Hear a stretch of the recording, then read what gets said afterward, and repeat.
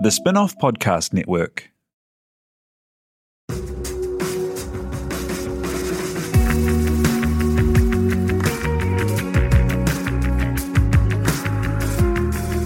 You're listening to Business is Boring, a podcast that reckons it's anything but. Business is Boring is brought to you by SparkLab, offering inspiration and practical advice to help businesses find their edge. To hear more about SparkLab, including details about the latest events, workshops, and business tools, visit sparklab.co.nz. And now, here's your host, Simon Pound.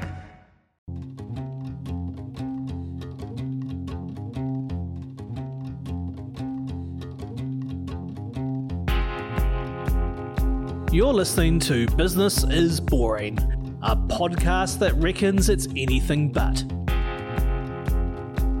Business is Boring is made by The Spin-off with help from Callaghan Innovation, New Zealand's innovation agency. Here's your host, Simon Pound. In the future, they might just look back on this period we are living in as the oil age, in the same way that we look back at the Stone Age. Fossil fuel, or oil-derived stuff, is used at some point in the production, transport and materials of pretty much everything in the world. And it isn't just the obvious stuff. Most advanced chemicals used as part of building things, coating things and synthesizing things are fossil fuel derived. And this reliance is pretty obviously a big problem. Oil dependency has created perverse political and social outcomes, enriched and impoverished nations at the same time, and the impact on the climate is an actual disaster. But perhaps it doesn't have to be this way. There are really exciting emerging scientific methods and practices to be able to produce these materials we're hooked on as a society, but in ways that leave fossil fuel in the ground, and in the process get more value out of an abundant renewable resource here in Aotearoa, pine trees, which is a super cool idea. Oil is pretty much trees plus time, and today we're talking to Kiwi company Futurity, who are at the forefront of finding a way to cut out that middle part of time. They're in the process of bringing a biorefinery to Tairāwhiti, Gisborne, that would use new techniques to break pine down into its building block chemicals that then become platform chemicals that can be used for plastics, resins and all sorts of applications today provided by oil derivatives. It's an awesomely ambitious project that I've been lucky enough to see up close a bit as my work has helped with the branding. It's aiming to create jobs, increase the value we get for timber grown here, and help keep carbon in the ground. Co-founders Jacob Conn and Dr. Gaetano Dedwell join us now to talk the science, goals, and the ways the system needs to improve. Tēnā koutou, how are you going? Very well, thank you. Very good, thank you. Hey, thanks for being here today. What led you guys to an interest in these bio-based chemicals? Because it's a pretty interesting and new area of interest. So really what brought us to that was just thinking about how every day you're surrounded by materials, coatings and products that you don't even realize are actually from oil and fossil fuels. They're everywhere around us, on this table, on this chair, within the microphone. And sometimes we're a bit disconnected of where these actually come from. And with, the movements towards more sustainable practices and the obvious depletion of oil reserves, there has to be a transition to sourcing these materials from another place. And that's what really provided the genesis for myself, especially into looking in bio-based materials and bio-based chemicals. One sort of application that always astonished me was saying within the vanilla flavoring industry that over 90% of this is derived from oil, and this is a product that we consume and some people daily. So it's always been a very interesting area to look into and just think about where these materials can come from, and trees being an excellent choice in our eyes, and New Zealand's really having a huge opportunity within that space. And that was actually where you did your PhD research, isn't it? In that space of how to turn trees into something that oil would normally be providing. Yeah. So I was down in Canterbury and spent 4 years knocking my head against the wall trying to finish that PhD. And really came to the end of it and thought, wow, the scope of this is massive.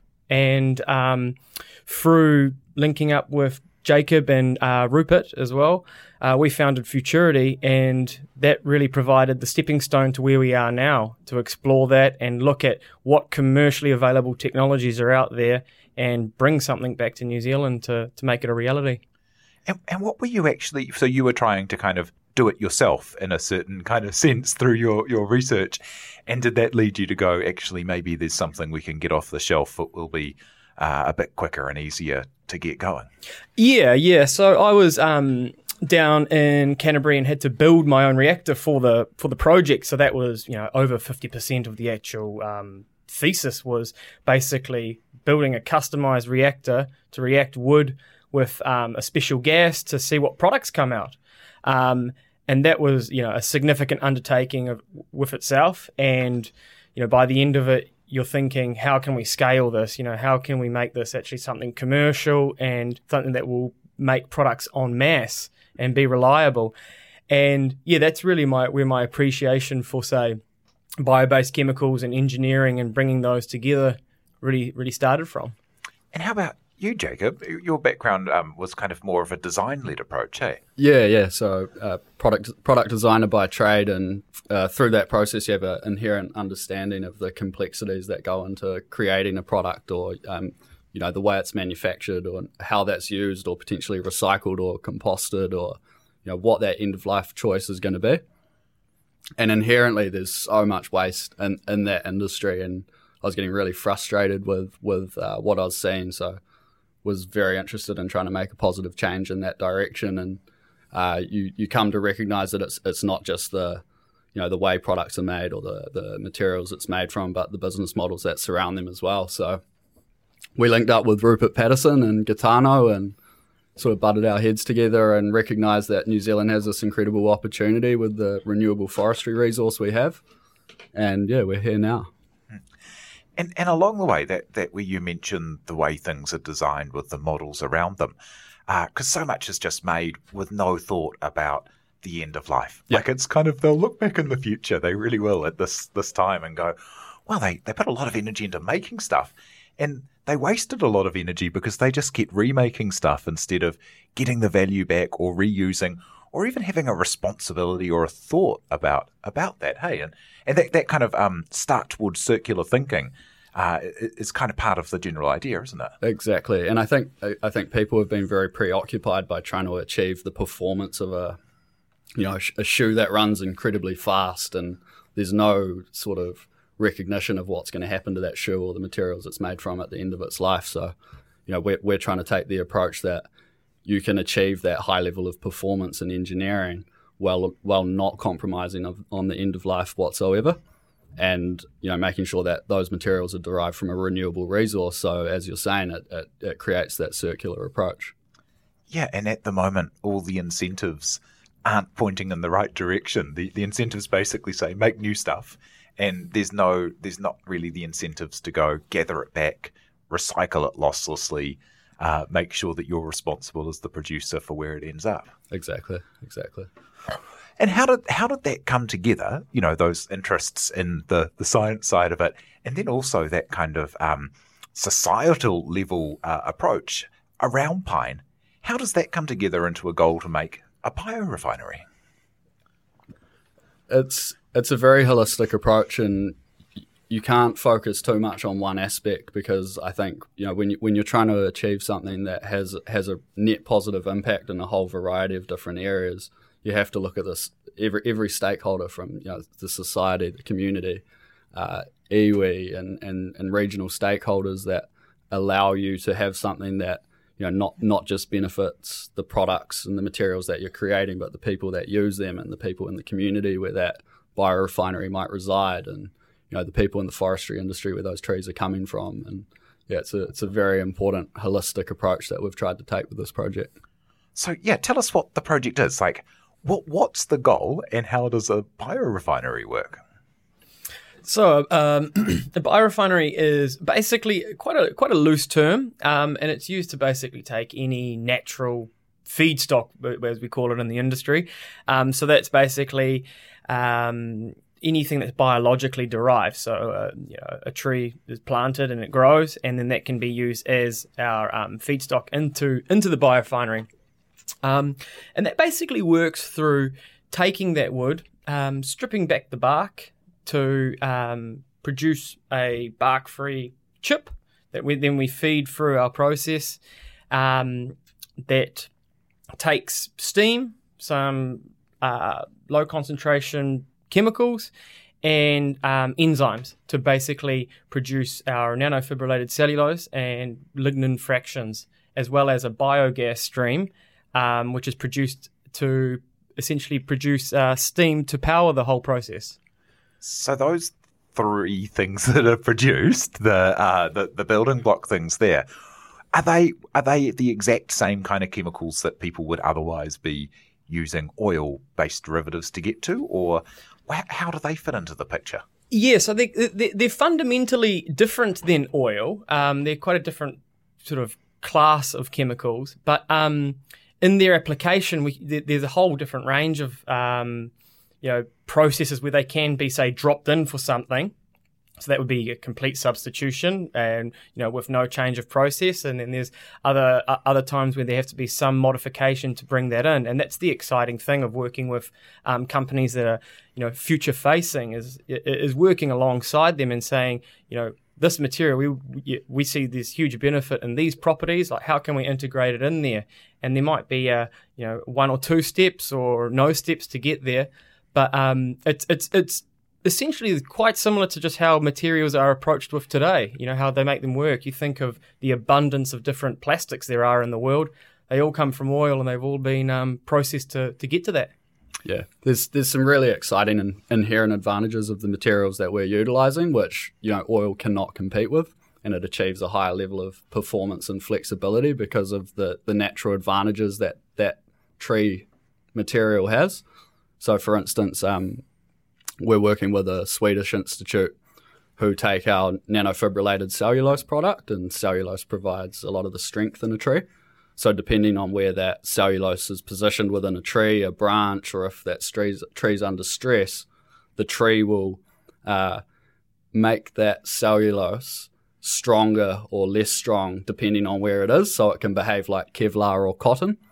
So this Swedish institute have some technology which allows them to spin this nanocellulose into a fibre, and they've managed to undertake the same process as a tree naturally would. So we can produce a material that's like Kevlar or cotton, depending on what we want to target in terms of the market. So, you can't achieve that with oil. That's remarkable. And those three kind of elements that you're deriving from the tree, what kind of percentage of the tree do those kind of make up together? Yeah, so cellulose is about 45%, lignin's about 30%, and then we've got hemicellulose about 25%, and then there's the rest of the percentages left over are other compounds, say extractives, sap, and other products that we look to try and remove from the process. And when you say that it's like enzymes and steam and the like what does a biorefinery look like? Because we've had people on before who've done things like retrieve gold from computer parts and the like, and they were describing it as like a great big vat that you chuck it into and then you get what you want out of it, which sounds pretty magic. Yeah, I think it's it's going to be very similar to that, except there's going to be a whole bunch of different vats, because you think, you start with a log, and then all of a sudden you've got 3 products coming out, and then those 3 products come to 3 different products, and then they fractionate down. So there's a lot of splitting up, and it's essentially just big vats. There's also quite a few screw presses, which are basically screws and barrels, quite similar to say what they use in the plastics industry, and a lot of steam and holding tanks is essentially all there is. And why pine? Like, is pine a particularly good source material, or is it that it's abundant, or is it that we just grow a lot of it and a lot of it just ends up being slash that sits on the ground or gets in rivers? All of the above. I think it's an incredibly fast growing tree. New Zealand has a huge forestry estate, which is around 25-year rotations, which means that it's incredibly abundant, and there's sustainable cut rates. So in a lot of places, the amount that's been harvested, there's enough new trees to revitalise that stock. So we see that as being an incredible opportunity for New Zealand. New Zealand being an island nation means that estate's really close to ports and locations where we can process the wood. It's a great material that we can compete internationally in the bio-based material space with. And at the moment, as I understand it, most of the pine that we make is sent off with very, very little processing, pretty much just raw logs. Yeah. We think that this is a really underutilised resource. There's a lot of sentiment, especially from the government and other prominent leaders at the moment, that New Zealand should do more domestic processing. And we think that currently a lot of the products that we produce in New Zealand don't derive high enough value outputs that allow them to compete on the international market for the price of wood. So by enabling these higher value production facilities and higher value products, we can actually compete directly with China, and there's no need to regulate the market or mess with the free market. So, for example, if there's currently, forestry resource being sent off as unfinished logs, just raw, they just take the branches off and send them overseas, and then other people are adding all that value. Yep. Would it be more valuable, sell it for a higher price to be able to put it into a biorefinery like this? Yeah, exactly. And the other thing that a lot of people may not know is that half of a tree is water. So half of what we're sending offshore is just water. And the parallel benefit of that is if we're creating all of these raw materials such as nanofibrillated cellulose and lignin in New Zealand, that allows a whole lot of other subsequent industries and companies to establish themselves around those biorefineries, whether they make clothes or produce plastics or paint or anything like that. We can supply them those materials. They can establish other facilities and create more jobs and stimulus in country. And then we can, as a bio-based manufacturing hub, lead the world in the circular economy.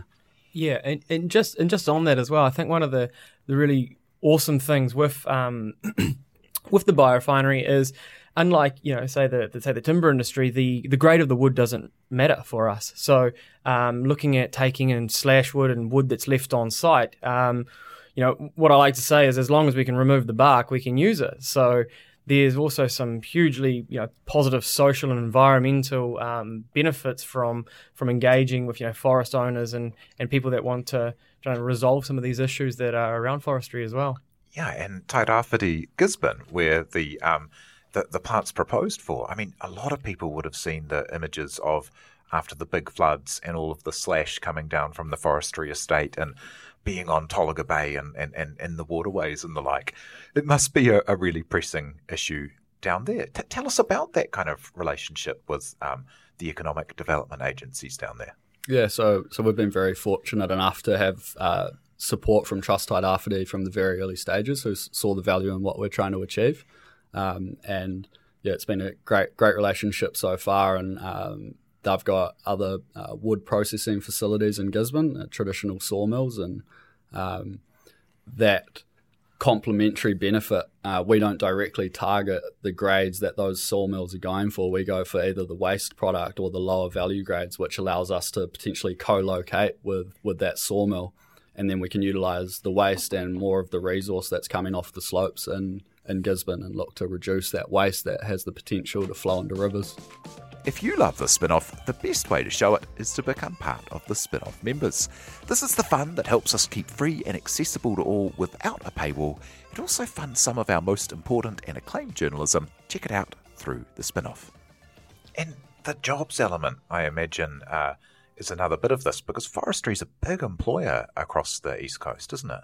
Yeah, it's about 1 in 4 families in Tairāwhiti Gisborne are relying on forestry. So it's the one of the other challenges with predominantly exporting logs to China, as you're very exposed to China's decision on how much logs they do or don't want, month by month, and that has obviously caused significant volatility in the industry. And as we've seen through Chinese New Year recently and COVID-19, that's caused some significant job losses.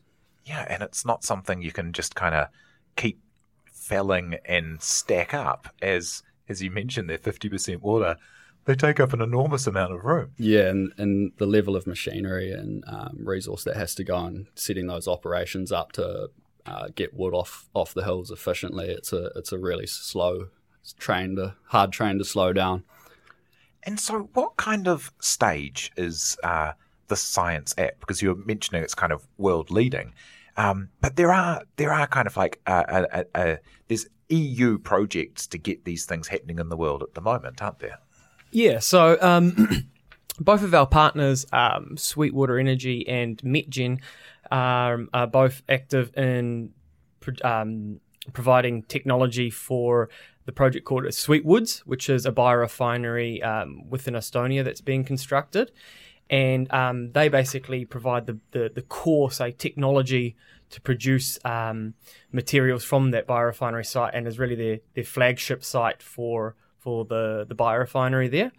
And that's going to be a significant validation point for that technology there as well, because that elevates that technology and shows that it's demonstratable at scale. We have no doubts that it is, but it's a real awesome showpiece and really can strengthen our business case to show that the technology is mature, that it's in action. And yeah, we're very lucky to be working with them, and they've been great partners all along that have been very supportive of us. And with them, we've been working with their pilot plant facilities, which is essentially just a small scale of their technology. And we've sent over about 2 ton of wood over to be processed to actually come back to New Zealand, and then that will be our lignin and NFC products that are actually the products that are made from wood that was located in Gisborne, and we can hold them in our hands and say this is very close to what we're going to be making at our site. Is pine something that they don't have? It feels funny to be sending trees to Estonia, but is the pine here special or unique in some way? Yeah, so there's basically I think one of the big things to remember in the biorefinery space and using these biological materials is that there's just variation in everything, and that comes with huge advantages and some disadvantages as well. But one significant proof point that we really wanted to solidify was, there's nothing stronger than sending over wood from New Zealand to prove it. There are some pine species, but that's always leaving that gap of assumptions there, and you're never really certain in what that's going to be. But that's really a key, scientific rigor that we wanted to undertake there to prove that this is how it operates, and there's a whole bunch of optimization, process conditions, and whole lot of technical stuff that goes on in the background that is basically built around Pinus radiata from New Zealand. There's variations that you find even in trees that are grown close to the sea line or in the back blocks in mainland. So it's interesting to see how different that they can be. And in terms of that kind of, the outputs of it, when you're saying to be able to hold something in your hand, there's actually a Callaghan pilot that you've got going on, hey, because you were mentioning that the building blocks that you're working with have similar applications, but aren't actually the same as the current kind of, petrol-based or petroleum or oil-derived ones at the moment. So, what kind of stuff has to be done on the supply side to get these big producers of things using these things right now to be able to use these? Yeah, we're really pleased to announce that we've just successfully had a research grant with Callaghan Innovation accepted for just under $500,000, and Callaghan are funding the full 40% of the potential allocation that we could receive for that project.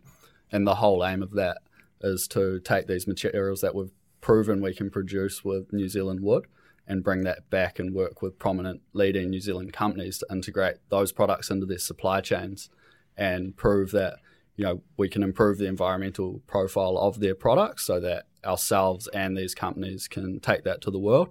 One of the companies is Resene, and the nanocellulose is a really great thickener and stabilizing agent. So we're able to potentially replace some of these materials that they have to import from offshore and provide them a more environmentally friendly alternative that can hopefully improve their products.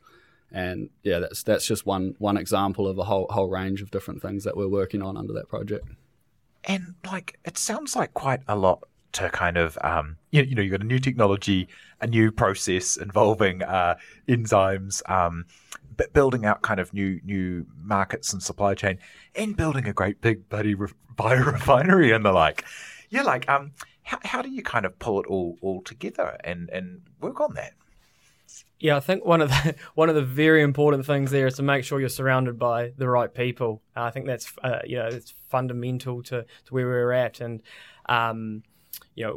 we're very well supported by our partners, and for also our partners through the Callaghan Grant, also technology partners, and just the consortium of people within New Zealand as well, from Scion, Trust Tide Rafferty, Callaghan, MPI. It's really amazing once you start, asking the questions and engaging with people, how receptive people are and how much they're willing to help you, and you can bring them on the journey with you. And I think that engaging with those people and talking to them and outlining some of the issues that you're having really helps to bring things together. Yeah, we've got a wealth of knowledge here in New Zealand, and it's been awesome to engage with people along the way. Yeah, so cool. And at what kind of scale does it start to outperform oil on a price factor as well? So the scale that we're looking at operating in is about 80,000 tonnes of dry wood. So that's about 160,000 tonnes of logs that you'd cut down on site. And that gives us a scale that we're comfortable with, that we can start to produce these materials that can be economically viable for integration into supply chains. One of the challenges you have is that the oil industry is such a big industry that you need to be established quite large to infiltrate that. So yeah, from some of the modeling and work that we've done in that financial section of the business, that's proven a bit of a sweet point, and it might increase a little bit or decrease around there, but that's sort of the area that we would expect the plant to fall under. And then is the goal to put more of these in places where you have that sweet spot of forestry, ports, job creation. It sounds like a sitter for like a regional development grant kind of zone. Yeah. Exactly. Yeah, I think, look, it's a great opportunity for New Zealand, and it's focused in regions, and there's lots of places around the country where we think that something like this would have significant benefits to those places. And Northland and Tauranga, Central North Island, around Kaingaroa Forest, there's a vast array of opportunities, and we're targeting a certain number of products, but it doesn't necessarily mean that those would have to be the products for other biorefineries. And I think, we don't see ourselves as a silver bullet as well, but, hopefully we can provide some sort of guidance and leadership to show that, this is a step in the right direction, and hope that other people will come in and follow. Yeah, what are the timelines on this? Because it's pretty cool to have the EU funding the proof of concept trial at the moment. So that kind of is a bit of a tick in the background there. And what are the timelines to try and make it happen here?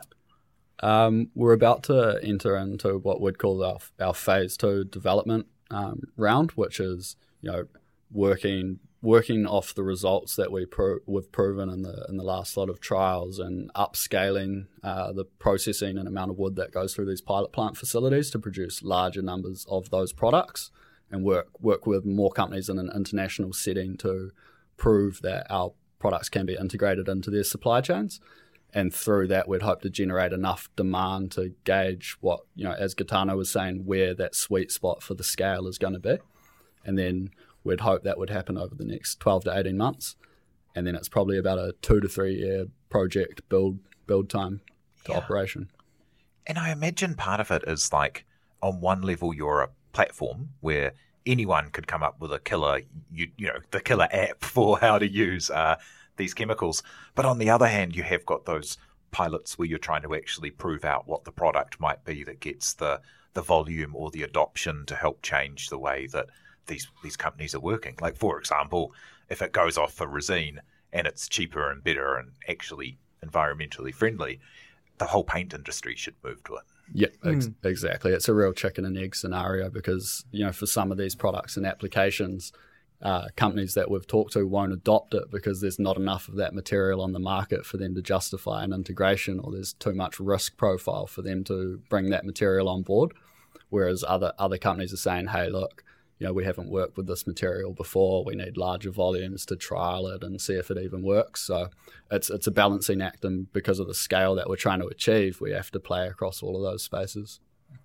What's the reception like at the moment? Because it kind of, it sounds like a pretty good idea, and there's definitely going to be some of these companies that, your Patagonias of the world that are at the front of using new materials and the like. But yeah, what's the process like for actually getting those chats with the decision makers and getting in front of them for you guys?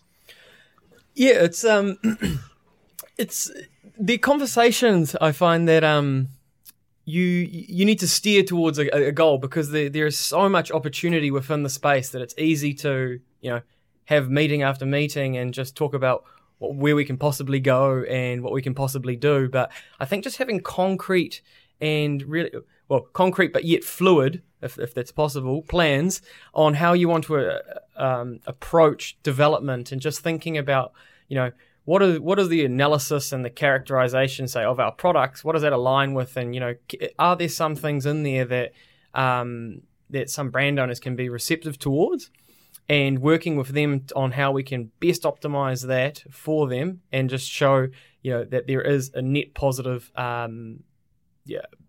outcome from integrating that, I think is one of the key steps for us as sort of the material provider at this stage. We have to take a really pragmatic approach and look at what we can actually achieve now within the timeframes that we need to justify doing what we're trying to do, and then recognizing that there's some things that might be a 5 or 10 year project, or are really important to work on and future proof ourselves, but in the immediate term are not worth putting effort into.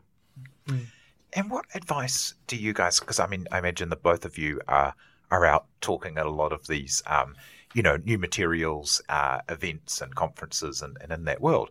Like, what advice do you have for people who are looking at things and going, man, there's got to be a better way to be doing this, or have some science that they are interested in commercializing? Like, how do you go from the idea into being in the stages of working with governments and big chemical companies to put together a biorefinery?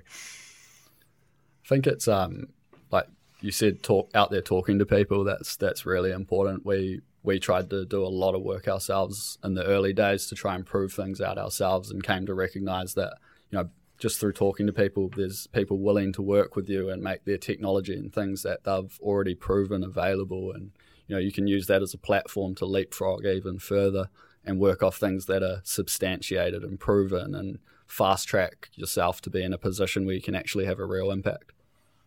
Right. So sometimes licensing's better than doing it all in the garage.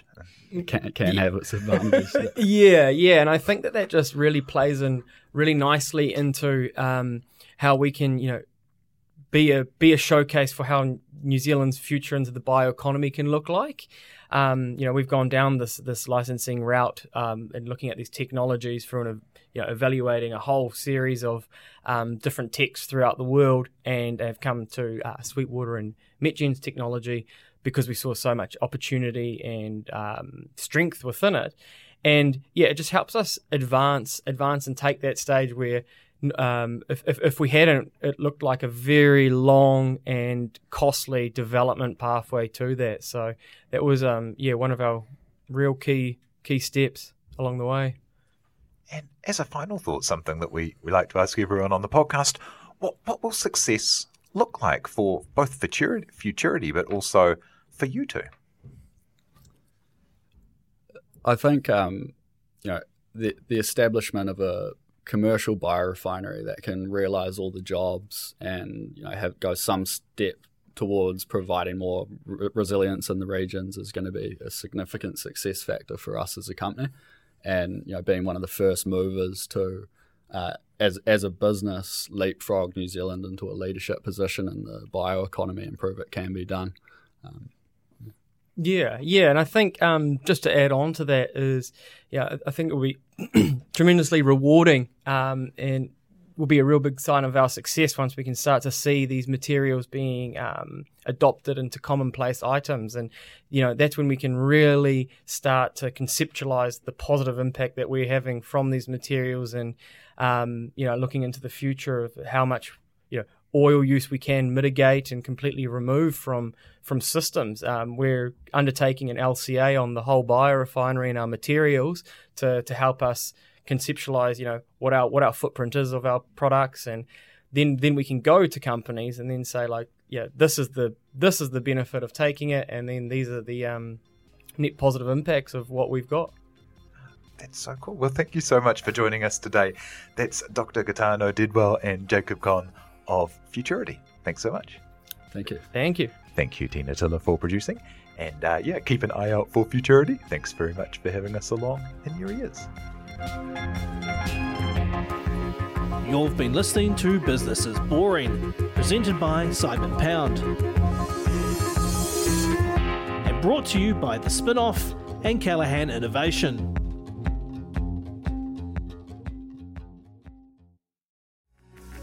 From the Spin-Off Podcast Network, that was Business is Boring, brought to you by SparkLab. Make sure you're following Business is Boring wherever you get your podcasts. And for more information on SparkLab, visit sparklab.co.nz. Are you making the most of your KiwiSaver investment? Generate is an award-winning KiwiSaver provider with a track record of strong long-term performance. Making a smart decision now could add tens of thousands of dollars by the time you reach retirement. Book a no-obligation chat with a Generate KiwiSaver advisor today at generatekiwisaver.co.nz/get-advice. A copy of the product disclosure statement is available at generatekiwisaver.co.nz. The issuer of the scheme is Generate Investment Management Limited, and of course, past performance does not guarantee future returns. The Spin-Off Podcast Network.